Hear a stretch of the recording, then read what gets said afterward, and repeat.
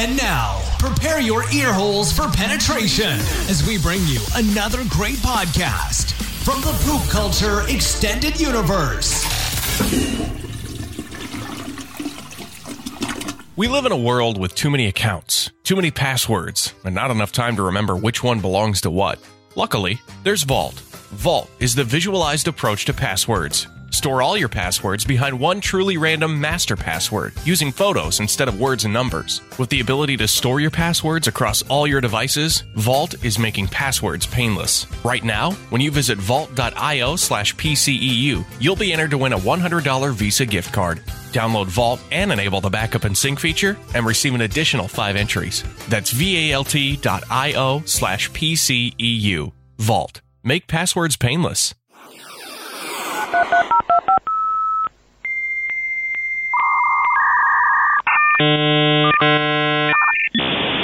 Start. Poop culture. Yeah, poop culture. Poop culture. Yeah, it's the poop culture.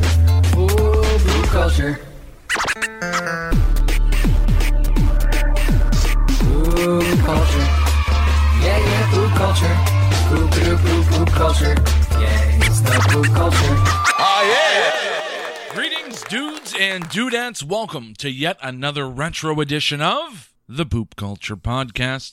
So sit back and relax as we take you on another radical retro journey, coming to you live and direct from the 1990s Cyber Cafe, where tonight you will hear another Duel of the Decades. Tonight's matchup pits the team of Rick Mancrush and myself, Marc James, taking February of 1986 up against the February of 1996 team of Shawbag 6 and Carlos from the Be Kind and Rewind podcast. Good evening, my lewd, crudes, and gnarly dudes. Welcome to the Terra Dome. What's up? Yo! And here we are again. What That was a 90s commercial if I ever heard one. Yeah, that's why I had to bring it back. It was the pinnacle of the 90s. That had so many different spin-offs into merchandising and in other areas of pop culture. Well, now they've done it again with Dilly Dilly. Yeah. It's getting annoying now, though. It is, but they did find a way to make it genuine pop culture. My dad came over tonight while I was skinning that deer, and he's like, "Oh, you got some Dilly Dilly in there." And I was like, Oh, wow, it's a fucking Bud Light. Just grab one. So what are we doing tonight? So what's the name of your team? I know last time I forgot what you guys went by. You guys were the Mama You Lukes. lost, so you're the losers this time? No, you guys were the Mama Lukes, and, I had a different teammate. Yeah. Yes, you had Bo. I had Bo. Bo lost his beard because of this game. Yeah, that was It's a sad tragedy. day. The flying saucer of that beard crashed. So I don't know, Carlos. What do you think? You want to go with a some sort of '90s movie theme? Let's go with Ben and Los's Excellent Adventure. Holy shit. It's a long team name. You can just call us Excellent. The Excellent Adventures. The Excellent Or the bogus Adventures. bogus journeys. God, I'm so confused. Pick a fucking name, Christ. I'm just gonna call you guys assholes. We'll take it. All right, there it is. So we have the assholes of Ben and Carlos. No, you can just call us the Black Sheep. Black There Sheep. you go. There we go. All right, we got the Black Sheep against the Mama Lukes. We gotta stick with it. Yeah. We're 1-0. No, we are not 1-0. We've used this name before. We are actually 2-0. Oh, but you're right. 1-0 in this game. We're 1-0 in this game, but using the Mama Luke's moniker, we are 2-0. So And we're back to just continue with the supremacy of the 80s over the 90s, and I think it's gonna happen again tonight. Oh, you can think. I don't We won't know. know until we end. I guess I'm confident. I'm confident going in. We did the coin toss before this, and you guys won. But for whatever reason, you deferred to us like we're playing in the NFL in the Super Bowl. The wind just wasn't right. It kind of works against you to like not go first. So Well, I am a Patriots fan, and we always defer to the second half, so we're Well, I am a Patriots fan, and we always defer to the second half. we're gonna do that. all right. We might have our success. You don't know. Now, there's some strategy involved here, I think. Well, at least they're trying to employ some strategy. Because in tonight's game, the first 3 rounds are going to be worth 1 point each, and the final 2 rounds will be worth 2 points each. So maybe their thinking is by not going first, they're going to be able to try to pick up some extra points in the later rounds, but those points might not even be there. So we will see. It's also winner take. It's winner take round. Remember that. So if we run the table on the first 3, right, you guys may never get to go. Hey, you can go ahead and try to run the table. Good luck. All right. So, hey, gentlemen's agreement right now. We have to be 100% honest with this game because we don't have a judge. So like we did last time, if you're going to give the nod to the other side, give it to the other side, and we'll do the same. Yeah, the only time we disagreed last time was the news, and Twitter took it for us. Yep. So, what are we going to do? And I know that you do lobby your Twitters. I lobby my Twitters. I posted the Twitter. I posted the poll to Twitter. What do you want me to do? You got Russian bots on your Twitter? Yes. It was fairly close last time. It was close at the beginning, and then you guys ran away with it. We ran. I wouldn't even say we ran away. I think we were about 10% ahead or something like that, and Bo conceded. At that point, we still had another 12 hours left on the poll. Yeah. And he just but went when ahead Bo and shaved his conceded, beard. I that's what the last time I looked at it, because he conceded. So I figured. Well, we did end up winning. So there's that. All right, guys. Well, let's get to tonight's game. So we got 5 categories tonight: movies, TV, music, news, and hot products. Whatever team currently has the turn, they get to pick the topic for that round. So, Mancrush, we're up first. Where are we starting this off?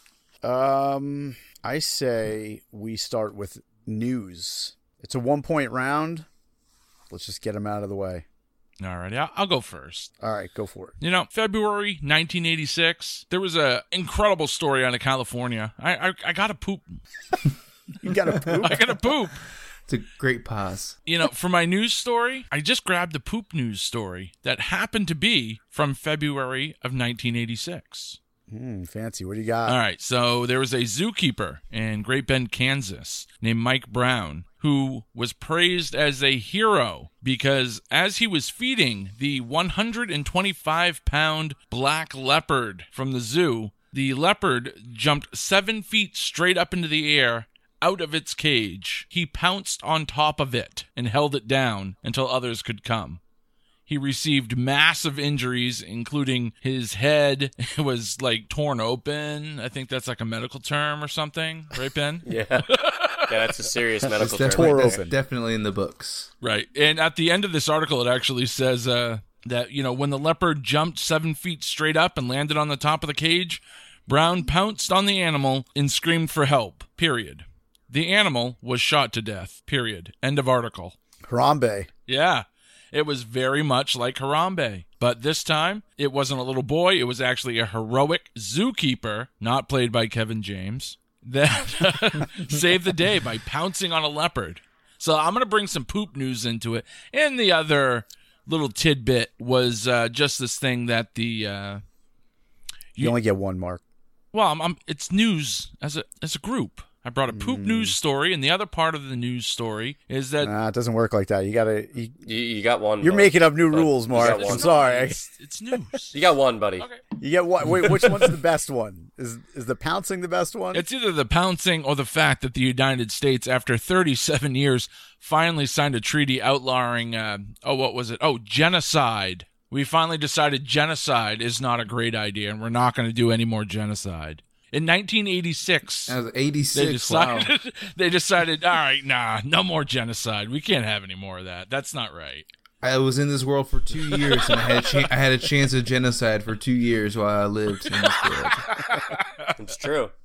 I was too. Just to be fair, the jury, please strike that from the record.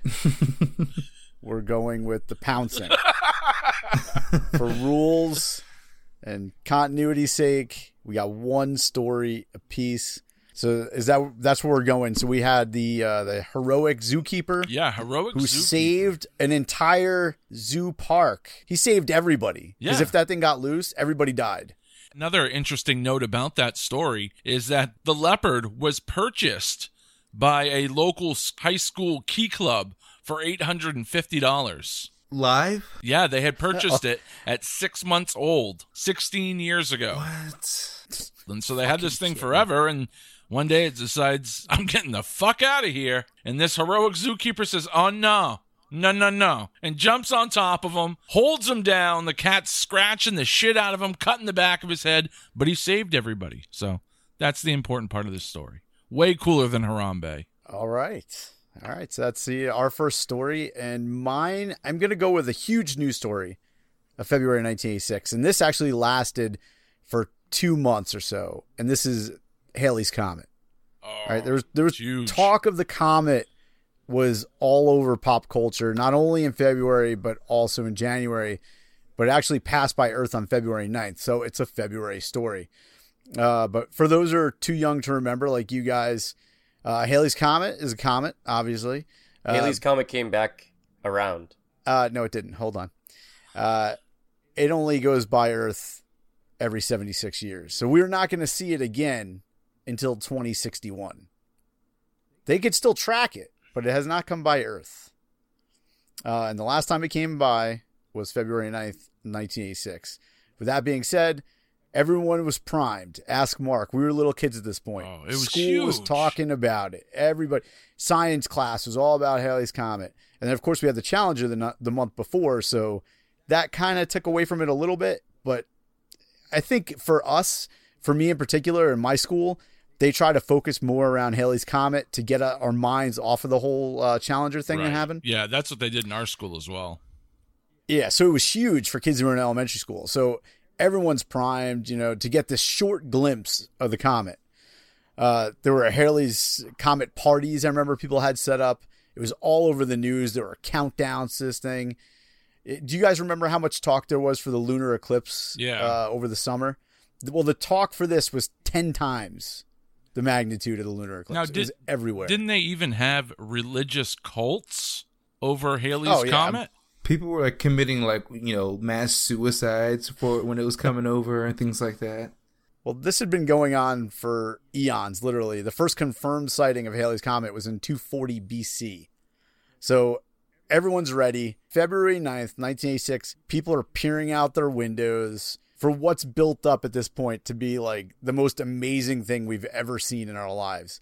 What happens? It was cloudy all day. Well, not even the fact that it's cloudy. It was the worst sighting of Halley's Comet on record. A total disappointment. Supposedly it was the dimmest that Halley's Comet has ever been. Oh, wow. And we fucked. So, and it's not like you could say, oh, I'll catch it next time. Because like I said before, it only happens once every 76 years. So there's a pretty good chance that we'll be dead by the time it comes around. Actually, you know what? I'll be 83. So I have a small chance, maybe. Could happen. But now my question about that is, if it only comes by, what, every 76 years, you said? Yep. So if it's the dimmest on record, I mean, geez, you don't have to go too far back before there was no photographic evidence or... That's what I'm saying. Like, what evidence are they comparing this to? If it was 240 BC or whatever the last time it came through.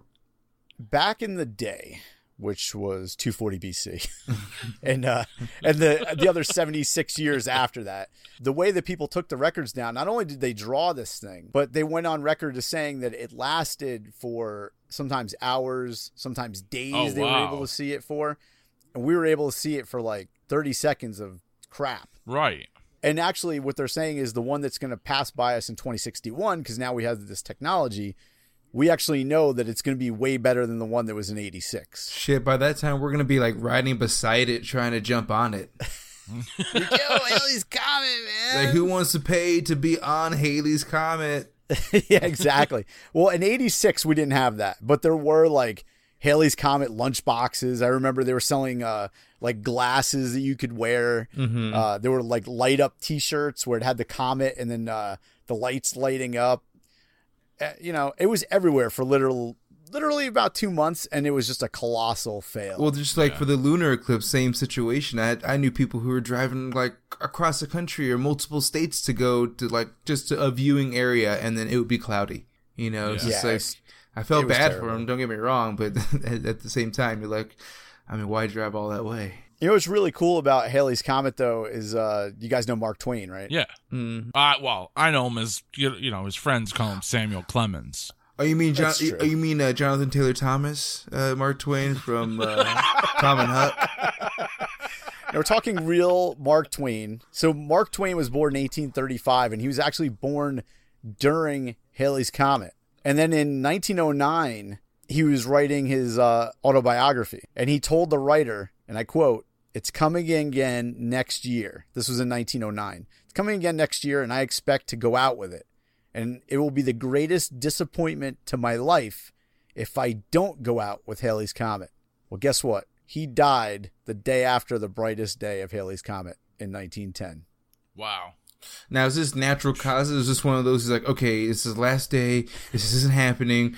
I gotta like fall off this. I gotta fall off this. No, balcony. it was As far as natural causes go, he had some disease or whatever. Okay. I don't even remember what he died of, but he didn't kill himself or anything. Man. Just to make the prophecy come through. Now that's a way to fucking go out, man. When it feels like you've wielded the power of the cosmos, yeah, your life is Yes. complete. You can go now. It's like, I'm done. But yeah, that's pretty cool though, I thought. But that's my news story. Halley's Comet. The utter disappointment that was.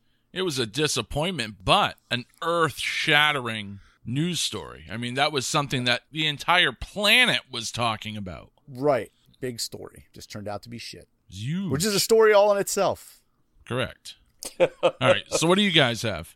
I'll go first then.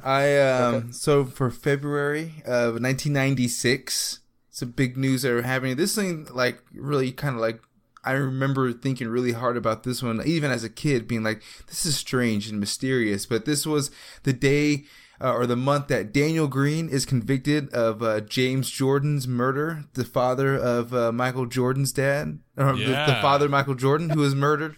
You know, as I was like, who the fuck is James Jordan? Yeah, well, as a Is that kid, Montel Jordan's father? this is how we do it. This is how we kill MJ's dad.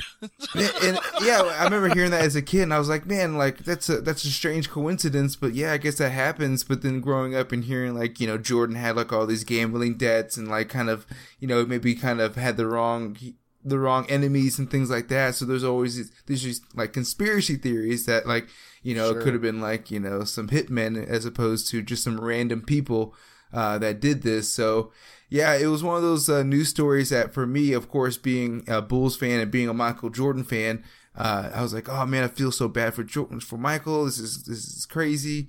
And then as you get older, you know, I've heard all the stories of Michael Jordan kind of being basically a huge asshole, and then hearing that he has these gambling debts or just, you know, like you said, the wrong enemies back in the day. So I'm like, there's this possibility. I'm not saying yes or no, but there's definitely a possibility that some of these theories could be somewhat true. So yeah, February 1996, that's when it all went down. Wow. So wait. So this is the date that he got killed, or this is the date that the guy was put in prison? convicted. The murderer was convicted. So the story's a little smaller. It's not the actual death. Not the actual death. It's the conviction. Yeah. I do remember the pictures that came out of I think it was like a red Lexus or something, and it was down in a ditch. It's like a side of the highway kind of a situation. Yep. Yeah. I remember those. I do remember that. Yeah. But I'm going to take points off from that because it's not the actual death. Oh, all right. Wait. It is a conviction. Come on. That's decent. Come on. What's the bigger story? So wait. The conviction Would you say what or was the more death? important, OJ running away or OJ's trial? What had more time? The OJ fucking... Well, you wouldn't say OJ running away. You would say OJ when... Driving away in a he white got Bronco. arrested. Like the day, you know, within days after that murder. But again, that's a totally different story. It's not even the same one. There's a whole different chain of events that went on with the OJ story. With this one, it was like the guy got killed and nothing happened and they caught the guy and then convicted him. It's not like he was in a car chase and shit. I'm pretty sure that is a bigger story than a fucking escaped cat beating some fucking guy up. Possibly, but is it a bigger story than Halley's Comet? No. All right, then. I'm not disagreeing with that. But I still have my story. Right. But is so it depends on negative you. 1 point worthy is the question. I'm on a All right. neutral scale right now. On a neutral scale. February 1st, U.S. Congress signed in the Communications Decency Act, which is the first notable attempt to regulate pornographic material on the internet. It was actually specifically set into motion to make sure that children ages, below 18, they couldn't share pornographic pictures, videos, blah, blah, blah, over the internet without being prosecuted. So this was signed on the 1st and passed by the U.S. Congress, and then Bill Clinton signed it into motion February 8th. This was quite a big story back then. It has, thankfully, it's something that is needed in the U.S. because there's a bunch of sick motherfuckers out there. That was a really big story and a lot of talk about that surrounding it going up into it, because it was actually Section 5 of another bill that was there for on the Congress floor for about 8 months. It's a big story, but I grew up and I was on the internet in 1996. I was on the internet in 93. What? And I don't ever remember hearing anything about that story. So yeah, it's big news. I don't think it was a big news story. And I don't think it was really effective, I guess. In retrospect, I don't think the bill had the desired effect that they were hoping, because I think technology changed things so much over the years to where we are now, big time, that it's almost irrelevant. What, so you're going to go find kiddie porn? It's a lot easier to find now. If somebody really wanted to find kiddie porn, you could easily find it now, where then it was probably harder to access, so they thought they were going to be able to shut it out completely. Yeah, that didn't happen. There's still scumbags will find a way. That is true. But you're not talking about, they weren't talking about blocking it. They were talking about persecuting people that had it and to not do it. Which is still a big deal because it still happens nowadays. You couldn't block it. Yeah, so it's still happening. It's not the fact of trying to block it. It's trying to make it so these people will go to jail for it. Right. The way you read it, though, I took it as people under the age of 18 couldn't share their own pictures. No. Nude pictures, like lewd pictures of... Oh, okay, I got you. Anybody below 18 was considered child pornography. Like pornography. Okay, so we're just talking about banning child porn. Wow, it took them to 1996 to ban child porn. That's almost from as the bad internet, as genocide. From the internet. Exactly. Like twisting their arms just to do that. Please just do this. That is just as bad as the genocide, man. Jeez. So I think what it comes down to, I'm going to give you your story over Marc's story. Yeah. That over a zookeeper. It's probably saved more lives. I'll give you that. I don't know if either story is bigger than Haley's Comet, though. Okay, but are both stories combined bigger than Marc's? What do you mean? Like, both of our stories are bigger than his, right? If we had a magnitude, if you had one big story versus one little story, and we had two relatively medium stories, we're equal. I've been to Great Bend, Kansas, and it is tiny as shit. But how is their zoo? I don't know what that means. Oh, that's a zookeeper. I don't know, man. I think this is a worldwide story. That's got to count for something. In like page 6 of like most newspapers. It was in newspapers for 2 solid months before. But it was in newspapers around the world. It was in the newspapers in Taiwan and the newspapers in New Delhi and France. And wait, are we still talking about Haley's Comet or the zookeeper? No, the zookeeper. The zookeeper got that much press. Yeah, zookeeper's a hero. Every time they told the story, the cat just kept getting bigger and bigger and bigger. But to my story's argument, it has an ongoing conspiracy going with it. That's all I can say. Right, but you also didn't deliver the murder though. You delivered the conviction. I mean, shit. that's all I could conjure up. I made the cards that I was dealt. I understand. Exactly. I mean, you got to pick what you can pick. Our month was light. Other than that, usually what we did for music last month is we went to a third story to break the chain. So how about that? How about Marc has his third story that he already has prepared? You guys bring another story and we'll go from there. Tiebreaker. I'm down. All right, I got one. All right, go for it. Oh, no. You guys start. Well, you've already heard my third story that, after 37 years, finally woke the fuck up and banned genocide. Thanks, Ronald Reagan. Yeah, if you think genocide's a great idea, not my favorite thing to do on a Saturday night. Yeah, but again, how big was that? Was that like a huge story that sat in the front page for a long time?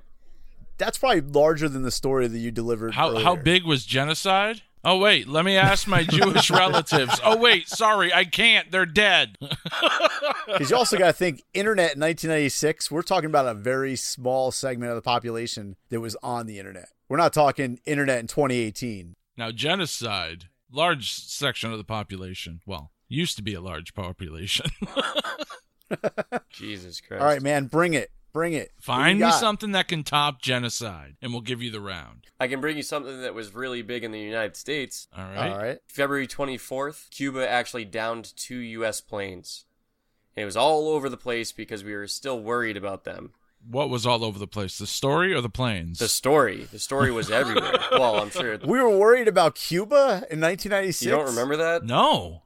What were we worried about Cuba for? It was Cuban Missile Crisis Part 2. Are you sure Cuba even had planes that they could put in the sky in 96? Jesus Christ. They have cars from the 50s, man. You'd think they have fucking F-16s? That's what the cars are. The planes are, F-16s are the old cars. Just with wings. Shawbag, fill us in. Tell us about these downed planes. Give me specifics. So 2 U.S. civilian planes were shot down over Cuba. It was February 24th, 1996.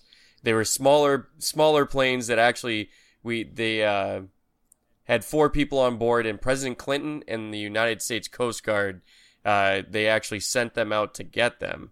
They sent Bill Clinton out to get them? Well, not Bill Clinton, but he was flying the helicopter. This story's fucking going all over the place, man. The U.S. Coast Guard did go out to get them, but Clinton said, "I condemn this action with the strongest possible terms." The 2 planes with 4 people on board were twin-engine Cessnas, and they were shot down by the army, whatever it was, army, military, whatever it is of Cuba.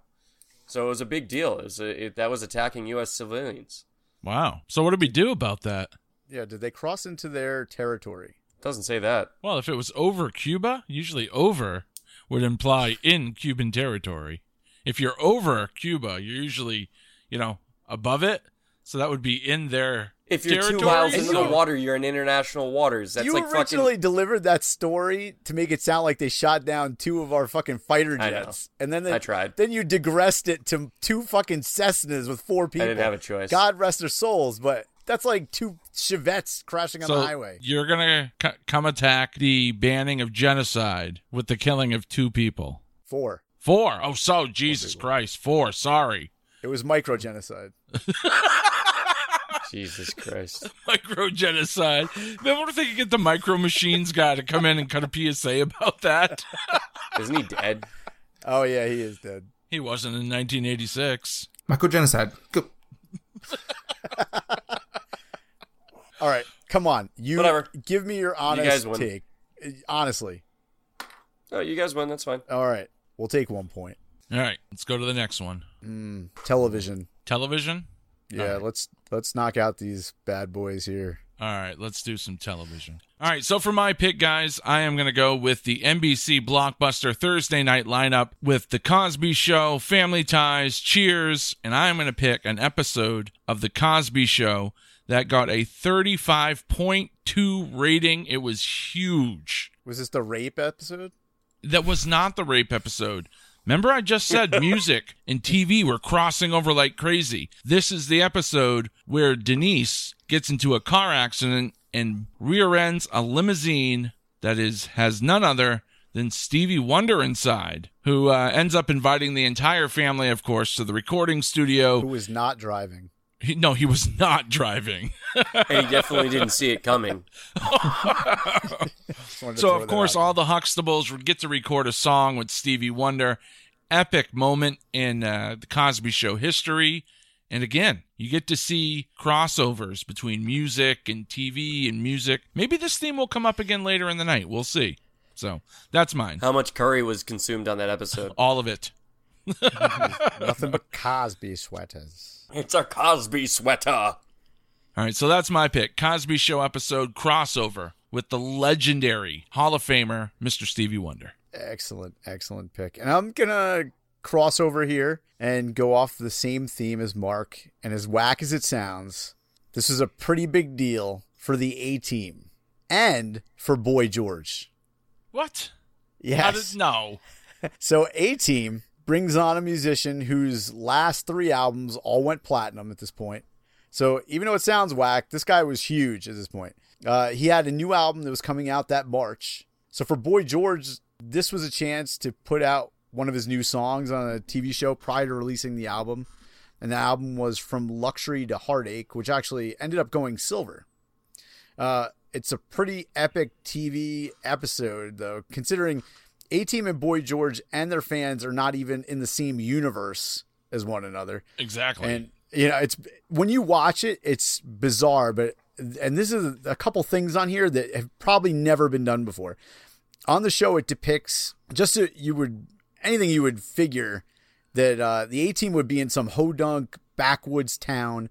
They're at a country bar, and Face sets up this thing where this guy from a band who they couldn't really get, so they end up getting Boy George instead of Cowboy George. They have Boy George go on the stage. Of course, he goes out to the crowd. The crowd hates him. They're throwing shit at him. They're booing him. And then he goes on to play the entire God Thank You Woman song from the new album. I'm talking about the entire fucking song. Like the 2 or 3 minute version of the song. Yes, the entire thing is Jeez. played. Half of it's in the bar, and the other half is montage of the A-Team doing their thing in the background. All right? So wait, it doesn't stop there. Now, the bar loves Boy George. They're clapping for him. So what does Boy George do? He plays a second full song. Oh, my God. On the episode in front of these country bumpkins. Now they're rocking out to Boy George like they expected him all along. So when was the last time, let me just ask you, when was the last time you saw a pop artist come on a sitcom, any TV sitcom, let alone an action show, and play one full song? Oh, wait, 2 full songs. Hold on. Let me preface by saying Boy George kicks in the door because Murdoch couldn't pick the lock like he's the fucking boss, saves the day, comes back on stage, plays another fucking full song with Karma Chameleon. Right after. Oh, my God. 3 fucking full songs in one episode of A-Team. That tops my story right there because Stevie Wonder only got 1 song, and that was with fucking Rudy and the rest of the Huxtables. Yeah, oh yeah. It was just him and the Culture Club. Full songs. Fantastic pick. Top that. 3 fucking songs. Yeah, that's one of the top episodes of the A-Team. Because whoever would have thought of putting Mr. T and Boy George together? They're total opposites, but they people done loved a video it. Together. They should have done a sex video together. What? No, they should have done a video together. Well, okay. I think what ended up happening is the God Thank You Woman. They used the footage from A-Team for the video. I think, if I remember correctly. Okay. That's what happened with that. Wow. All right. So that's it. Stevie Wonder, Culture Club, A-Team. What do you guys got for the world of TV? Go for it, man. Okay, I'll start this one. So, 1996 debuted the television series VH1 Storytellers. And the very first episode was none other than... Sting. Stevie Wonder. No. Boy George. Sir Raymond Douglas Davies of the Kinks. Oh. Oh, come on, really? He's Yeah, I thought you were going to blow me away with somebody, and you come out with the Kinks. I cannot say I'm familiar with his body of work. Before or after. You guys don't know the Kinks. I know the Kinks. I thought you were going to blow me away and be like, oh, Aerosmith was on the first episode. Now, didn't you No, pick this gentleman last week as your bass player? No, I chose his bass player. Oh, his bass player. It wasn't the bass player that died. Yes, it was a bass player. It was a bass player that died. This is the lead singer. Oh, this is the lead singer. Okay, I got you. All right, so the last episode, unfortunately, was in 2015. But they're still in production, and they're still actually keeping them going from what I'm understanding. Just a couple of names to drop. They've had Sting, Phil Collins, Ringo Starr, R.E.M., Def Leppard, Stone Temple Pilots, Bruce Springsteen, Pearl Jam, Jay-Z, ZZ Top. And you didn't even say my favorite. My favorite was the Dave Matthews of Storytellers. Yep. And actually, wasn't that featuring somebody else? Didn't they have somebody else on there with them? Yeah, it was Dave Matthews and Tim Reynolds. There we go. Timmy. I mean, that show was on at least 19 years, if not. They still have plans to go, as from what I was reading. Yeah, great show. But great show. I like that pick. I I do. I enjoy. That's one of the few things on MTV or VH1 that I used to really enjoy watching. Well, it's a very similar setup to MTV's Unplugged. Yeah. Because they sit there, they play the songs, they tell the stories about the songs. It's a small crowd, and you really get to be close to the actual star. Yeah. Now, they haven't had an episode in over 3 years. Oh, no, they canceled that a long time ago. Yeah, Ed Sheeran killed Well, that. well, that's sad. But regardless, it was on for 19 years. Wow. It's a pretty long run for a show on either VH1 or MTV. Yep. Usually those shows don't last more than 5 or 6 seasons, so... All right, so what do you got, Carlos? Well, I didn't have a debut, but I had an ending of a show, but it wasn't quite the full ending, but as a kid, to me, it kind of hit hard. Those who are fans of the Mighty Morphin Power Rangers, this is when the Mighty Morphin part of it came to an end, and before they were moving on to one of the 19-20 different iterations of Power Rangers, but this is when the first 3 seasons were over. You know, this is when, you know, as a kid, this is when, for me, and I feel like most of the generation who love Power Rangers, this is when they got into it, the first 3 seasons. So, Mighty Morphin, like, this is the first one that they had, Saban, or Saban, however you want to say it, had first brought the footage from Japan over so they could use that and redub over so we can have, you know, our kids show to watch. And then once they realized how popular it was, like, all right, well, we have other shows and we can create other stuff on top of this. So they were just like, we're going to bring this one to an end. And for 3 whole seasons, you know, we were just like enamored with this, the toys,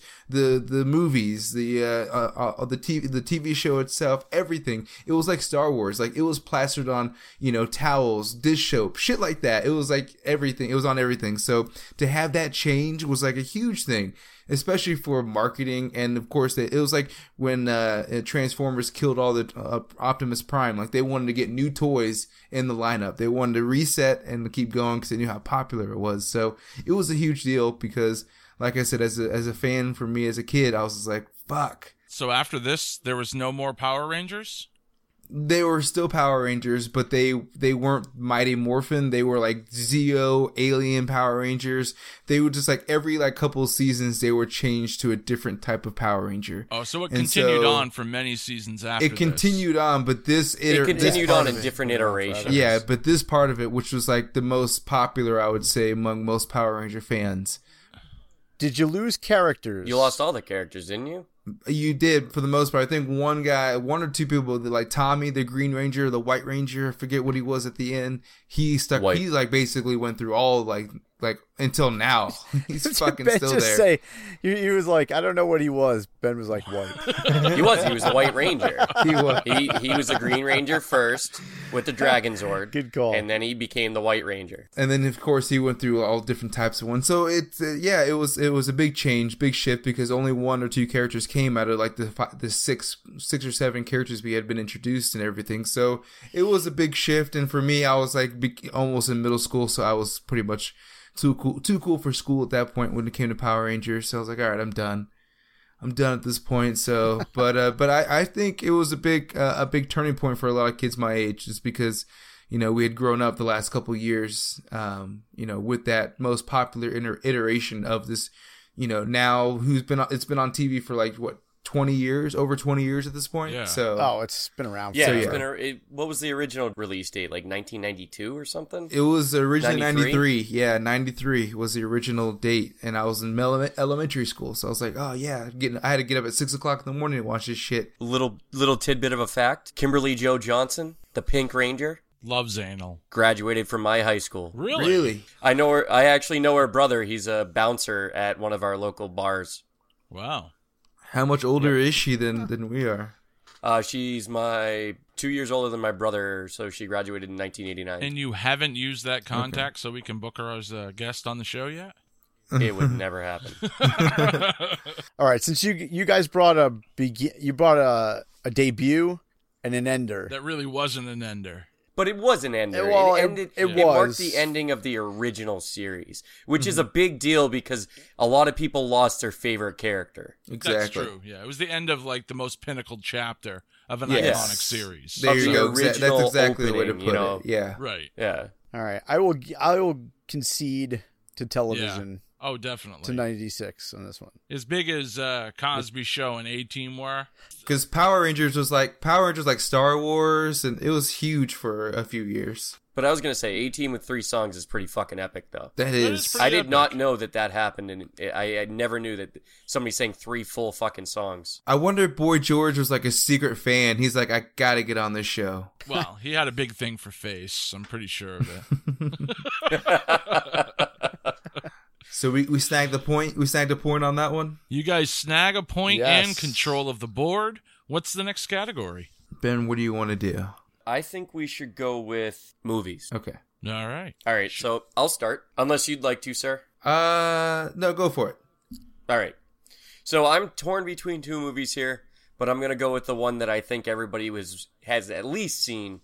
It is one of the most twisted fucking movies you'll ever see. Released in the UK and Ireland in February of 1996 was Trainspotting. Ooh, epic film. Epic. Good pick. Epic. I wouldn't say epic. Well, it's a cult follow. It's a cult It is following. a cult following, it is, genuinely. But this is one of those movies that people can still watch now to this day and be like, how the fuck did they do that much drugs? Well, they just did a sequel to it. Yeah. Wow, I didn't even realize it was last year that they did a sequel? Mm-hmm. Yeah. Yeah. Holy shit. But it was based off an original book. It does have a pretty good rating all over the place. It was before Ewan McGregor really got into his roles in bigger films. He was kind of unknown at that point. Yeah, it was really the start of Ewan McGregor's career. It was his launching pad. Absolutely. So that's my pick. I do What about Boondock Saints? McGregor. Yeah. I think Trainspotting was before, wasn't it? Was it? I think Boondock Saints was 1998. Mm-hmm. Oh, yeah. I think it was 98. Yeah, you're right. Yeah. I'm almost certain. Yeah, I think you're right. Yeah, you're right. I think it was 98. All right. Good pick. Good pick. Carlos, what do you got, man? All right. Well, this one I know you guys have seen, and a lot of people listening have probably seen. February 16th of 1996 is a cult classic, Happy Gilmore, with Adam Sandler. Never seen it. Yeah, you know. The price is wrong, bitch. I eat pieces of shit like you for breakfast. You eat pieces of shit for breakfast? No. Epic film. $41 million at the box office on $12 million, which isn't like crazy numbers, but for an SNL movie, that's pretty good numbers. That's enough to say, hey, this is a success. And this is, of course, in 96. We're in the peak DVD era. So, was it DVDs in 96 yet? Or we're still VHS. We're still VHS. So, but still, this is the market was still booming. So this, went crazy on the VHS market, and of course DVD sales as well. So this one, and of course, any boy from the age of 11 to whatever age quotes this with their friends day in and day out. So I feel this movie has an everlasting effect, even though Adam Sandler has veered off the path a little bit recently. I feel these A little bit. These are the prime ones we always will go back to when we say, oh, I like Adam Sandler, but I really love, Happy Gilmore, Billy Madison. Yeah, we'll start naming these first 3 off. So, and Happy Gilmore, I think of the first few he put out, it stands out the most, even though I am a little bit more favor to Billy Madison. But Happy Gilmore is still, like, for a back-to-back, like, he knocked it out of the park. Yeah, I am totally with you on that. I love Happy Gilmore, but Billy Madison, a little bit better. A little bit better. It's no bullet to the head. Oh, wait, no. Was that what it was called? Was it bullet to the head? Which I one? don't know what are you talking about? You laugh. You don't even know what I'm talking about. It was the movie with him and Damon Wayans. Oh, no. Bulletproof. Yep. Bulletproof. Yes. Bullet to the head was with Stallone. Yeah, I was like, that came out like 3 years ago, I think. Well, That that's was what I with thought your you were talking doppelganger. about. I'm like, oh, it was no fucking Stallone movie. I was like, no, it definitely was not a Stallone movie. They should do a movie together. Stallone, Sandler. That would be awesome. So yeah, Happy Gilmore. I think Happy Gilmore would be a good standout. Adam Sandler also created Happy Madison Productions February 27th. 2 weeks after that was released. Terrific. Jury. That's fine. strike that. I mean, we're going with movies, but I'm just saying there was a big production company that came out of that movie. All right, here we go. All right, got my lube, got my tissues here. All right, now what site are we going to use today? Oh, shit! Is that recording? Well, hey, fellow poopers. It's Marc James here from the popular Poop Culture Podcast. The next time you're feeling the groove, head on over to camsoda.com. It's today's digital strip club. Cam Soda has thousands of amateur girls next door and all the hottest porn stars today, including Danny Daniels, Tori Black, and Brandy Love.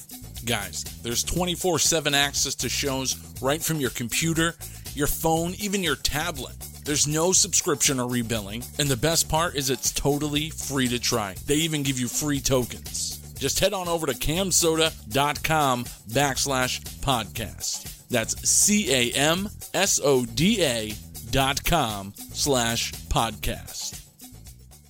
All right, Mancrush, start us off. What do we got? Movies. All right, I'm going with a movie that I played during Schlock and Awe back in October. For those that aren't aware, Schlock and Awe was a horror movie marathon that we held at the PCU headquarters, and it was fucking awesome.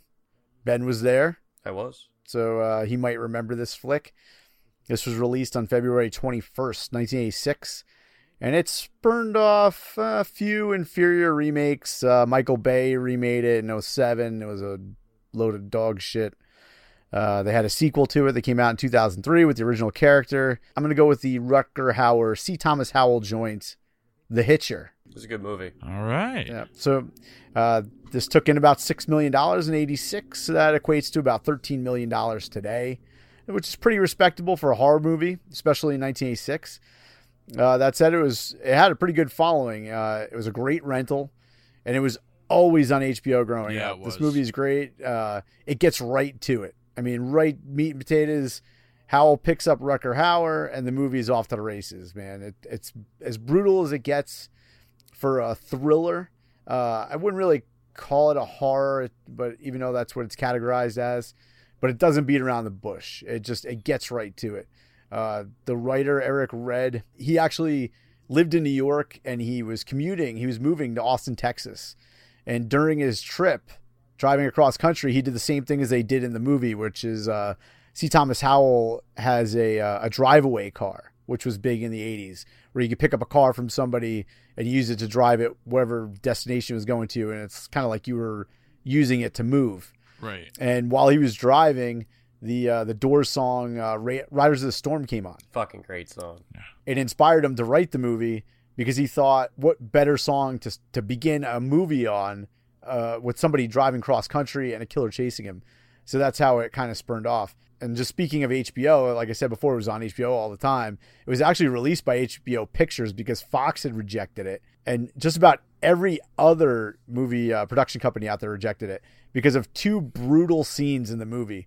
One I'm not going to spoil because I want you to go see the movie. One I will give away, though. There's one portion where there's a finger that gets cut off and it's on a hamburger. The original scene, it's actually supposed to be an eyeball. Oh. That's on that hamburger, but they made him pull that, and he pulled that. But the other scene that I'm talking about is even more brutal, and that's still in the movie. It'll shock you if you've never seen it. Nice. It was definitely good. I remember watching it as when I was young because it was constantly on HBO.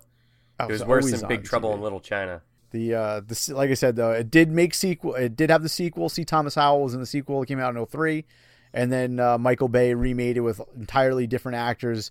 Of course, changed shit up, put some robots in there and explosions, and it was a fucking piece of crap. Was C. Thomas Howell in the original? Yes, C. Thomas Howell was the original. He's main character. So he was in the first and the second. So you just spoiled it for everyone who hasn't seen the first one. No. Whoops. Maybe it's. I don't know how I missed that. For me watching so much HBO growing up, I missed this one. Fucking great movie. It's worth your time. Yeah, I'm gonna have to. Wait, what did you say the numbers were on yours? It took in $6 million in the box office in 86, so that's $13 million today. Is that just domestic? Yeah. Now, is this one of those like underground horror movies that like get shown at a bunch of like, you know, like you said, this screeners? Was this was a worldwide big one. No, this is a worldwide. This release. is an 800 theater release. Because I don't watch very many horror movies, so that's why I'm like out of the loop on. Yeah, on this Rutger one. Hauer and C. Thomas Howell at the time were major stars. I mean, this was a big especially C. release. Thomas Howell. Yeah, coming. He had a string of movies. Red Dawn, and he was a pretty hot commodity in the 80s. One of Mark's favorite movies, Soul Man. I love Soul Man. Have it on DVD. Not as good as Red Dawn. How he goes out in Red Dawn is one of my favorite death scenes of all time. Where he just backs himself up into the rocks. He's got the 2 RPGs, and one in both hands. Because, you can hold... Firing at nothing. Right. No, he was firing at some planes. But, I mean, you're going to launch an RPG. You're going to hold an RPG, one in each hand, and fire them off like it's fucking airsoft guns. Yeah. You're also against a rock, which Backblast area was not secure. Yeah. He would have fucking torched himself. He would have been dead. So, all right. So, for my pick, again, we're seeing the theme of music and movies and TV all intertwining, because my movie, much like Rick Mancrush's, was inspired by a song. This was inspired by the psychedelic Furs song, Pretty in Pink. Because, of course, the movie Pretty in Pink, written by John Hughes, came out in February of 1986. Pinnacle movie of the 80s. One of John Hughes' most beloved films. Of course, starring Molly Ringwald, Harry Dean Stanton, John Cryer, James Spader, and Andy Potts, not to mention Andrew McCarthy in one of his best performances. That's right. And this movie was just so epic. It really, unlike some of his other movies, I thought Pretty in Pink dove more into current U.S. pop culture. Even had a cameo by Dweezil Zappa in the movie, who was actually dating Molly Ringwald at the time. So they're trying to work in different cultural references into the movie. Yeah, the budget was a measly $9 million, and the box office in 1986 was $40.4 million. Ooh, that's a big fucking movie. It's a huge hit. Yeah. It's still a huge hit. They still play it on TV all the time, and to this day, considered one of the greatest films of the 1980s. Pretty in Pink. And that kicked off that whole Hughes streak. It did. Well, it didn't kick it off, but it was in the midst of it. You had Breakfast Club, and you had this. Ferris and Bueller's Day Off was the same year. It was 1986 as well. Excellent. All right, so let's get down to the brass tacks here. All right. So, Pretty in Pink is definitely the biggest movie out of all of them. I have to say that. All right. I'd agree with that. Trainspotting in the U.S. grossed $16 million in the box office. Happy Gilmore grossed about $41 million. So they were both pretty damn popular. I wouldn't say Trainspotting was that popular, though. I don't know if that even had a theatrical release all over the nation. No, Trainspotting got bigger. It did in July. Trainspotting was a slow build here until July. Yeah. Right. It was released overseas to huge acclaim in February. That's like one of them artsy movies. That's like a Cannes movie. Right. When Trainspotting got big is when it hit the home video rental market. Much like Clerks and a lot of other movies that came out in the early 90s. Is they exploded once they hit video rental stores. Happy Gilmore, I think, is almost on par with Pretty in with Pink. Pretty in Pink. Yeah, they're both. And that's what I was about to say. It's pretty close. Because Pretty in Pink is memorable for sure. Because John Hughes makes it memorable. Those movies themselves, with the emotions and, like you said, the commentary on things make them memorable. But are people quoting them like they are Happy Gilmore, like your friends, and like you can quote it to like anybody? Let's make it easy like we did the last time. Let's take it to the box office for February of your year. Okay. Let's just do it like we did it last time. We're both pretty even keel right now. It's too hard for either side to pick. So let's just look at the movies that came out in your month and year and the movies that came out in our month and year. All right. So February 86, this is what we got. We had FX that came out. And I'm just going to read the ones that were big. We had Hannah and Her Sisters, which is a big movie. Took in $40 million, which is one of the biggest movies of the year, actually. Delta Force, which was probably Cannon's best movie ever. Yeah, probably production quality wise, it probably was. Yeah. Quicksilver, Kevin Bacon came out that month. Kevin Bacon on a bike. On a bike, being a messenger. Fucking Bacon. And you had Paul Rodriguez in that movie too. It was a good flick. You had Wildcats, Goldie Hawn, another big film with Woody Harrelson was in. Then we moved down a little bit more in the month, and we had 9.5 Weeks with Mickey Rourke, another big film. And we also had one of Mark's favorites. We had House. Oh, that's a great Came movie. out at the end of the month. William Catt, friend of the program. William Catt. And am I missing a movie here that came out? That just about does it. That wraps us up, I think. All right. So we had Black Sheep, which had a huge opening weekend, like I was saying before, almost 10.6 million. Then we had Broken Arrow, which actually led the box offices for 2 weeks. Not. Starting with opening weekend. What? It's a piece of shit, though. It is a piece of shit. But it made $15.5 million the first weekend and 11.7 the next. It was a pretty big movie. There's nothing else out. So what were people going to buy? The funny thing about this is what I was going to say is John Travolta went on to Face Off, and then Christian Slater went on to an uncredited piece in like Austin Powers. Right. Wait, was Hard Rain before or after Broken Arrow? Oh, that's a good question. I have no idea. Because that was where they were trying to bring him back, and it just did not work. And Christian Slater's had like 1,000 chances. And the love interest of Christian Slater in Broken Arrow is the exact same love interest that he shared in Pump Up the Volume, which was an even better movie than Broken Arrow. All right, so what other movies did you have? There was the movie Beautiful Girls, which came out in 96. Yeah, it's about a bar. It is. There's also... We had the Executive Decision. Executive Decision. With Kurt Russell. Rumble in the killed Bronx. Off Seagal way too Rumble early. in the Bronx. We have that's a The good Never-Ending Story 3. Now, Rumble in the Bronx, that was the American release of that, because that was actually out before that. Right. Overseas. They had dubbed it.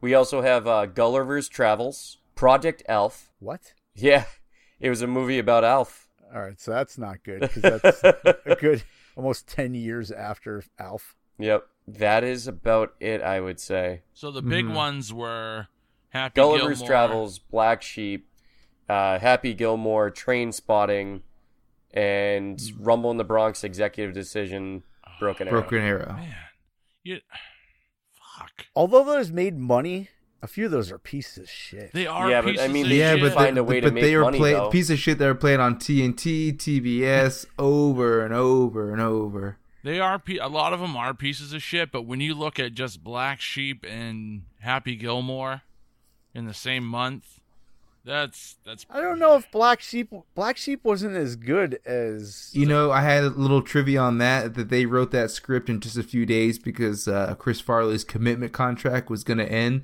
and if they didn't have a script, that they were going to sue the writers. So that's when they came up with the script for Black Sheep, and they didn't do any like rewrites. Basically, they just kind of went with that. They basically came out with the same movie as Tommy Boy. Yeah, It was just a fucking same movie. Exactly. All right, so if we want to go even further, Black Sheep brought in $32 million total. Is that your next biggest? I thought we weren't going numbers. Well, if you guys want to no, go to that next level, Broken Arrow was like 150 million. Yeah, Broken Arrow was huge in the box 150. office. wow. All right, I'll give you guys movies because I don't think even with conversion. Yeah, we're still not going to top Broken Arrow. I mean, it was a complete piece of shit, but it brought so much money in the box office. It did. It was but it was such a bad movie, I couldn't choose it. It had NFL Hall of Famer Howie Long. That's right. How could you go wrong? It fucking did. Oh, shit. All right, so you guys win movies. Yeah, even converted, our biggest one's only doing $90 million. That's true. All right, so you guys pick the next category. We got 2 more to go. All right, so this is our first 2-point round, right? Yep. All right, so Carlos, I picked the last one. It's your call, my friend. Let's rock out music. You got it. Released albums in 1996 February 13th. Tupac released his 4th studio album of All Eyes on Me to $550,000 worth of revenue in the first week.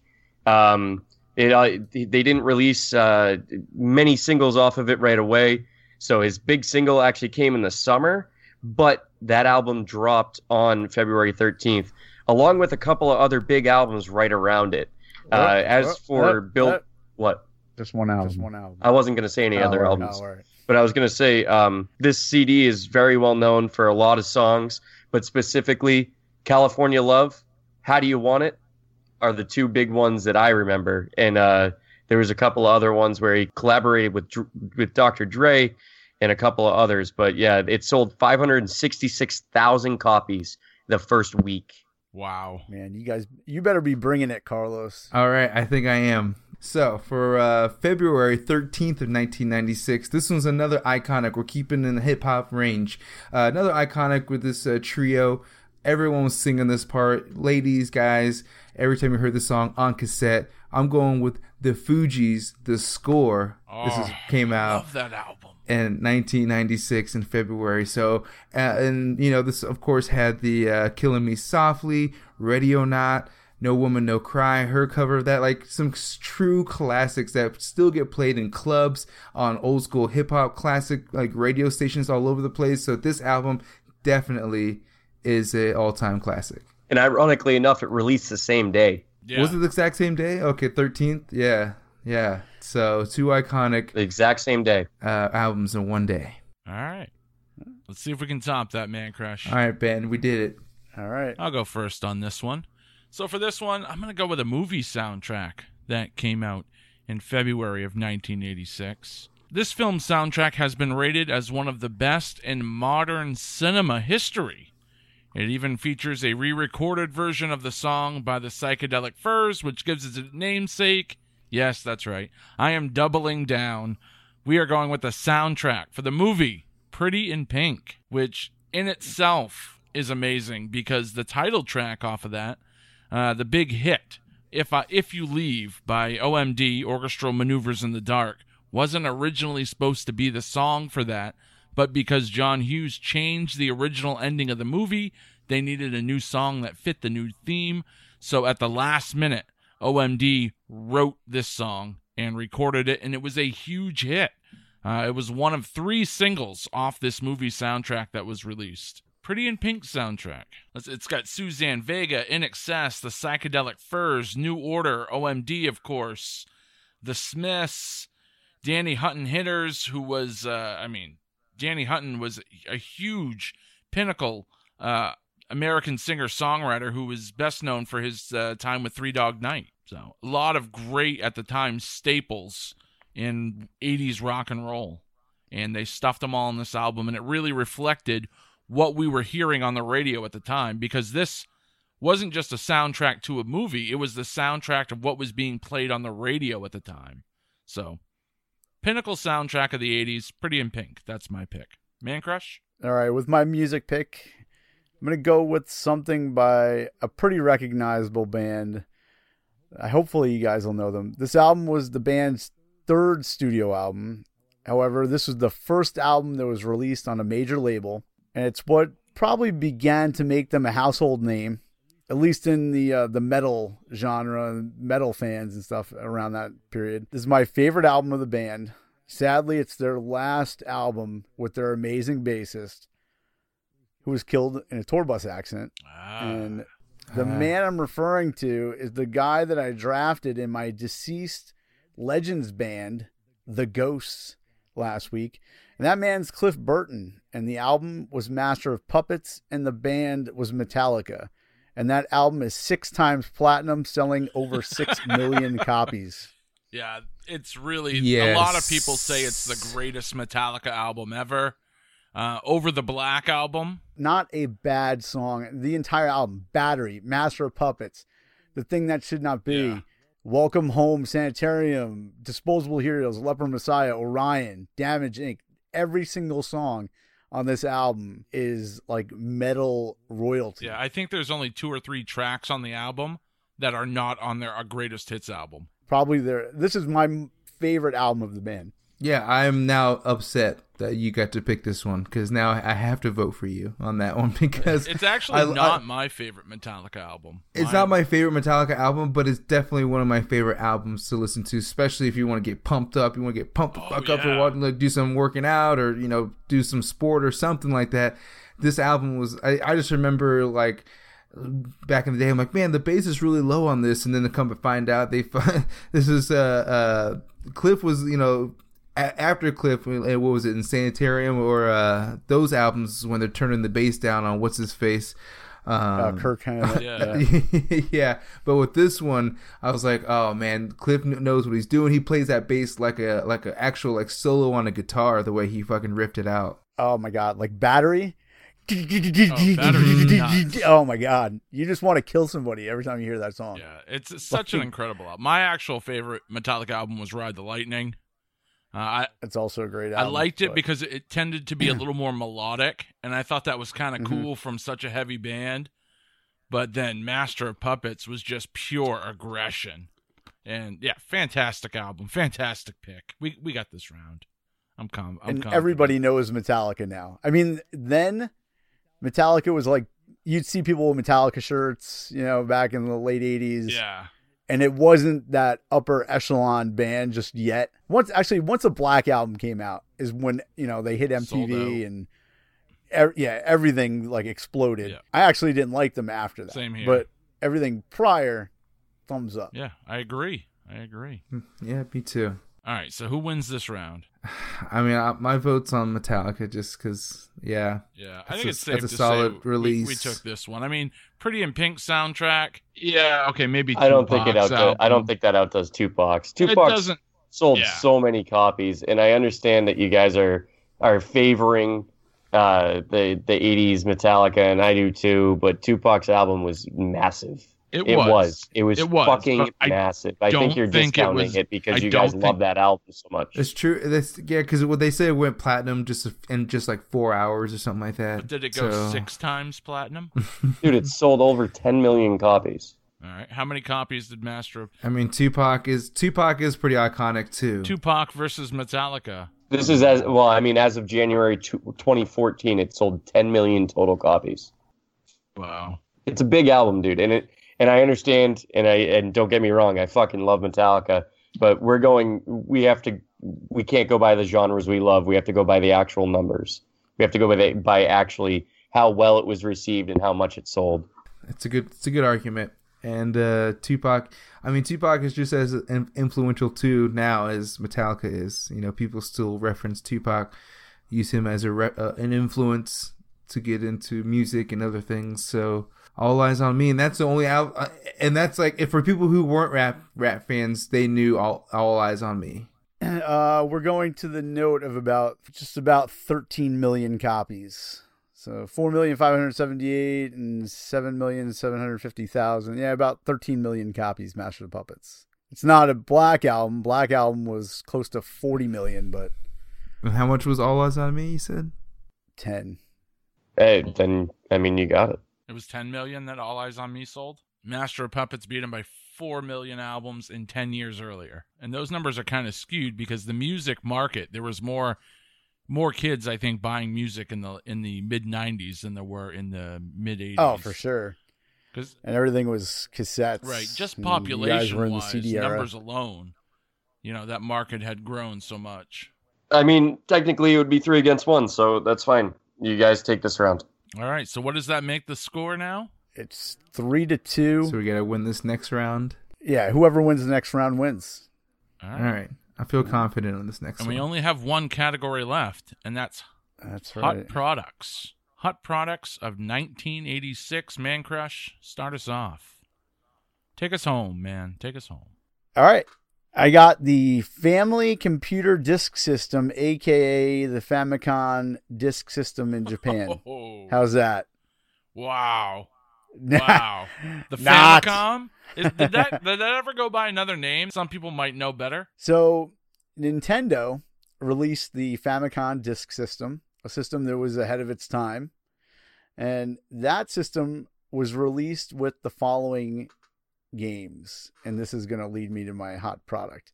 Baseball, golf, mahjong, soccer, Super Mario Brothers, tennis, and drum roll, please. It was also the release date for The Legend of Zelda. Wow. That's tough. That's That's really tough. Roughly a year later, Nintendo released it to the cartridges that we know, but it was the first title game to be included on cartridge with the internal battery so you could save the game. Yeah. That was huge. That revolutionized gaming. Not only the style of gameplay, the ability to save like that changed the way that games would be made forever. We're talking about the cartridge game, but the actual game itself is influential when you talk about gameplay. It spawned, even though it's not really an RPG, it spawned the entire RPG market from that point on. It is an RPG. It's an action RPG. It was the actual birth of the original action RPGs that we know now. So it sold, like 6.5 million copies, and this is back then. And the game had sequels, prequels, spin-offs, and it's one of the most popular games of all time. And that's my What's Hot item for February 1986. Wow, that's huge. And matter of fact, that was the exact same hot item I had. No shit. Yeah. But you know what? Thank God I came with backup. And I came with a lot of backup. And unfortunately, though, my backup is 3 3/4 inches tall. But there's a lot of them. His dick. And that, no, it is not my dick. It's close, though. We are talking about the little product that you guys may have owned one or two of called G.I. Joes. They were huge in February of 1986. Wait. Did they debut? They did not debut, but they were at their pinnacle in 1986 because they had just come out with Series 5 and Series 6, which included a huge turning point in the G.I. Joe franchise because Series 5 in 1986 is when they started coming out with a lot of the action figures that supported the newer series and the changes that we saw in the G.I. Joe franchise when they came out with the movie. We had Xandar and Zarana, and that's when Monkey Wrench came out and some of the Dreadnoughts. And then you had other great characters like Thrasher and, Sergeant Slaughter. Oh, yeah. Not to mention Serpentor. Two of the biggest G.I. Joes that were ever released. Dr. Mindbender was in Series 5 as well. So G.I. Joe, all of the iconic figures we can think of were coming out at this time. So G.I. Joes, February of 1986. I dig it. I had my fair share of G.I. Joes. Had them in the bathtub. They always were great to have on the. What? What were you doing with the Joes in the bathtub? Man, you got to have the water fights with their boats and stuff like that, right? Am I not the only one who did stuff like that? Come on, no. Come on. I took them all apart and made new ones. That's exactly what I did. I had a giant plastic tub filled with about 100 Joes, all in pieces. Psychopaths. It's the same thing you did with Masters of the Universe, too. I never fucked with my Masters of the Universe guys, because I don't know how the hell you get them, because it wasn't a rubber band. The G.I. Joes were easy, because it was a little black rubber band and a hook. So you can, put the pants on and everything just with that. Mix and match everything. Yep. Yeah. All right, so what do you guys got? I have the release of one of a series of parts of a comic. I think you guys might remember this because it was one of the only crossovers that was this big. And it was DC versus Marvel, issue 4. Nowadays it's worth $20 just for a fucked up copy. But wow. It sold number 1 for the first 2 weeks in February. That's my big piece. It sold hundreds of thousands of copies from what I was reading. And it was really... the plot is kind of stupid, not gonna lie. Marvel and DC wake up as alive, sentient people, gods, so to speak, over their respective realms, and they pit their own people against each other. So you actually had Marvel fighting DC straight up. So it was a big crossover for them. Wow, who did the writing and the artwork for that series? I don't fucking remember. Great research there, Ben. Crack team. You're welcome. Crack team of researchers there. Only the best here on the Poop Culture podcast. The author was Ron Mars. Oh, okay. Ron Mars. And he's very well known for Batman DC vs. Marvel, of course, Green Lantern, Silver Surfer, and Witchblade. Nice. All right. It's no Legend of Zelda, but all right. It's pretty close, but no cigar. Pretty big, I would say. February 27th of 1996 was the release of Pokemon Red and Blue. Never heard of them. What did you say it was? Poke Monsters? What? I'm pretty sure that this is on the same level as Rick's. Come on, Pokemon and Legend of Zelda. Are you fucking kidding me? It spawned not only TV shows, numerous movies. They have had way more games in the Zelda series. While Zelda is more iconic, Pokemon has made way more. You just made my case. Pokemon has made way more money than them. Guaranteed. They had a failed cartoon. Pokemon has had numerous spin-off animes, movies, and you're games. really pulling. Wow. See, I think if that doesn't sum up what these episodes are really all about, is that after all of this, it boils down to Legend of Zelda versus Pokemon. I think we take that. Take that to a poll. We have to. What was the bigger franchise, Zelda or Pokemon? Oh, It's a huge, but it also depends on what we're looking at too. Because I didn't play Pokemon. Like, I didn't know anything about it. I played Zelda. But Pokemon's fucking huge. It is. And a lot of people play Pokemon that never got into Zelda. It's a different style of gameplay. Similar, but completely different. It's turn-based gameplay, yeah. So it's just, seeing that, I regret not looking deeper, because DC versus Marvel was pretty big, but not even at half as close as big as the release of the original Pokemons. Yeah, Pokemon's so pretty solid. Are you sure that's the original Pokemon? Yeah. February 27th, 1996, Red and Blue. Red was released. Sorry, Blue wasn't released until October. So Red and Green were released February 27th, 1996. Fuck, I can't speak. Yeah, it's the original release. All right. I say we take it. That's got to go to a poll. You got to say that those franchises are both fucking massive. They are, and it's pretty close because both of them have become the staples of Nintendo. Of course, with the fucking brothers Mario and Luigi, but Pokemon, Zelda, and Mario are like the three franchises that hold that company together. So, and they both were huge, but in different decades. So I think it's really only fitting that we'd bring it down to Pokemon versus Zelda. What was your choice again, Mark? Mine? Oh, it was, just nothing. G.I. Joe? Just G.I. Joes, No one ever had those or played with those, but... Nobody ever bought a fucking DC versus Marvel fucking comic book. My other one was Sega Saturn CD game system, came out in February 96. Oh, wow. Oh, man. Good thing you didn't go that route. Yeah, exactly. They didn't have Zelda. Exactly. It didn't last very long. They didn't have Zelda. They didn't have Pokemon either. How did you not pick Pokemon before you picked the fucking I didn't even comic think book? to search. I honestly did not even think to search video games because I had gotten into comic books, and there was two comic books that were selling like crazy then, and it was DC versus Marvel and Spawn. And Spawn was so big in 1996 that it was selling over 200 units, sending over 200 units just to comic book shops, like on average to every comic book shop. Well, that's because everybody back then, when Image came out, everyone was trying to buy up all the number ones, thinking that the comics were going to make a bounce back. Yeah, but this was so issue now number we're all 44, stuck with... dude. Like, this wasn't no, I'm issue just saying, one of in Spawn. general, that with was Image years prior. Comics. Yeah, that's why Image made it so big, is because of the people that put it on. Everyone knew it was going to be a success, so they all wanted to buy those number ones, which way boosted sales. And then people were like, oh, well, I might as well read this too.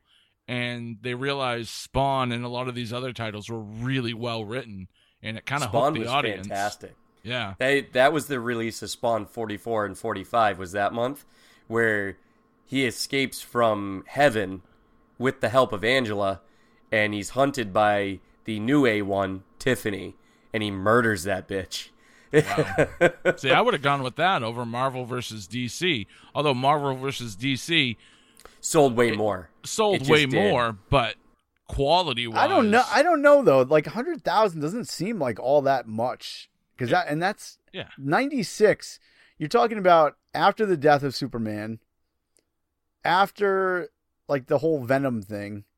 True. So you have, Marvel and DC were really kind of struggling at this point. They were. This is about with the time when Marvel was having some bankruptcy problems, selling off everything. Problems, so yeah, they're selling off everything. They were really grasping at straws, trying to find something to bring them out of the basement. Well, yeah, when they do a comic with DC together.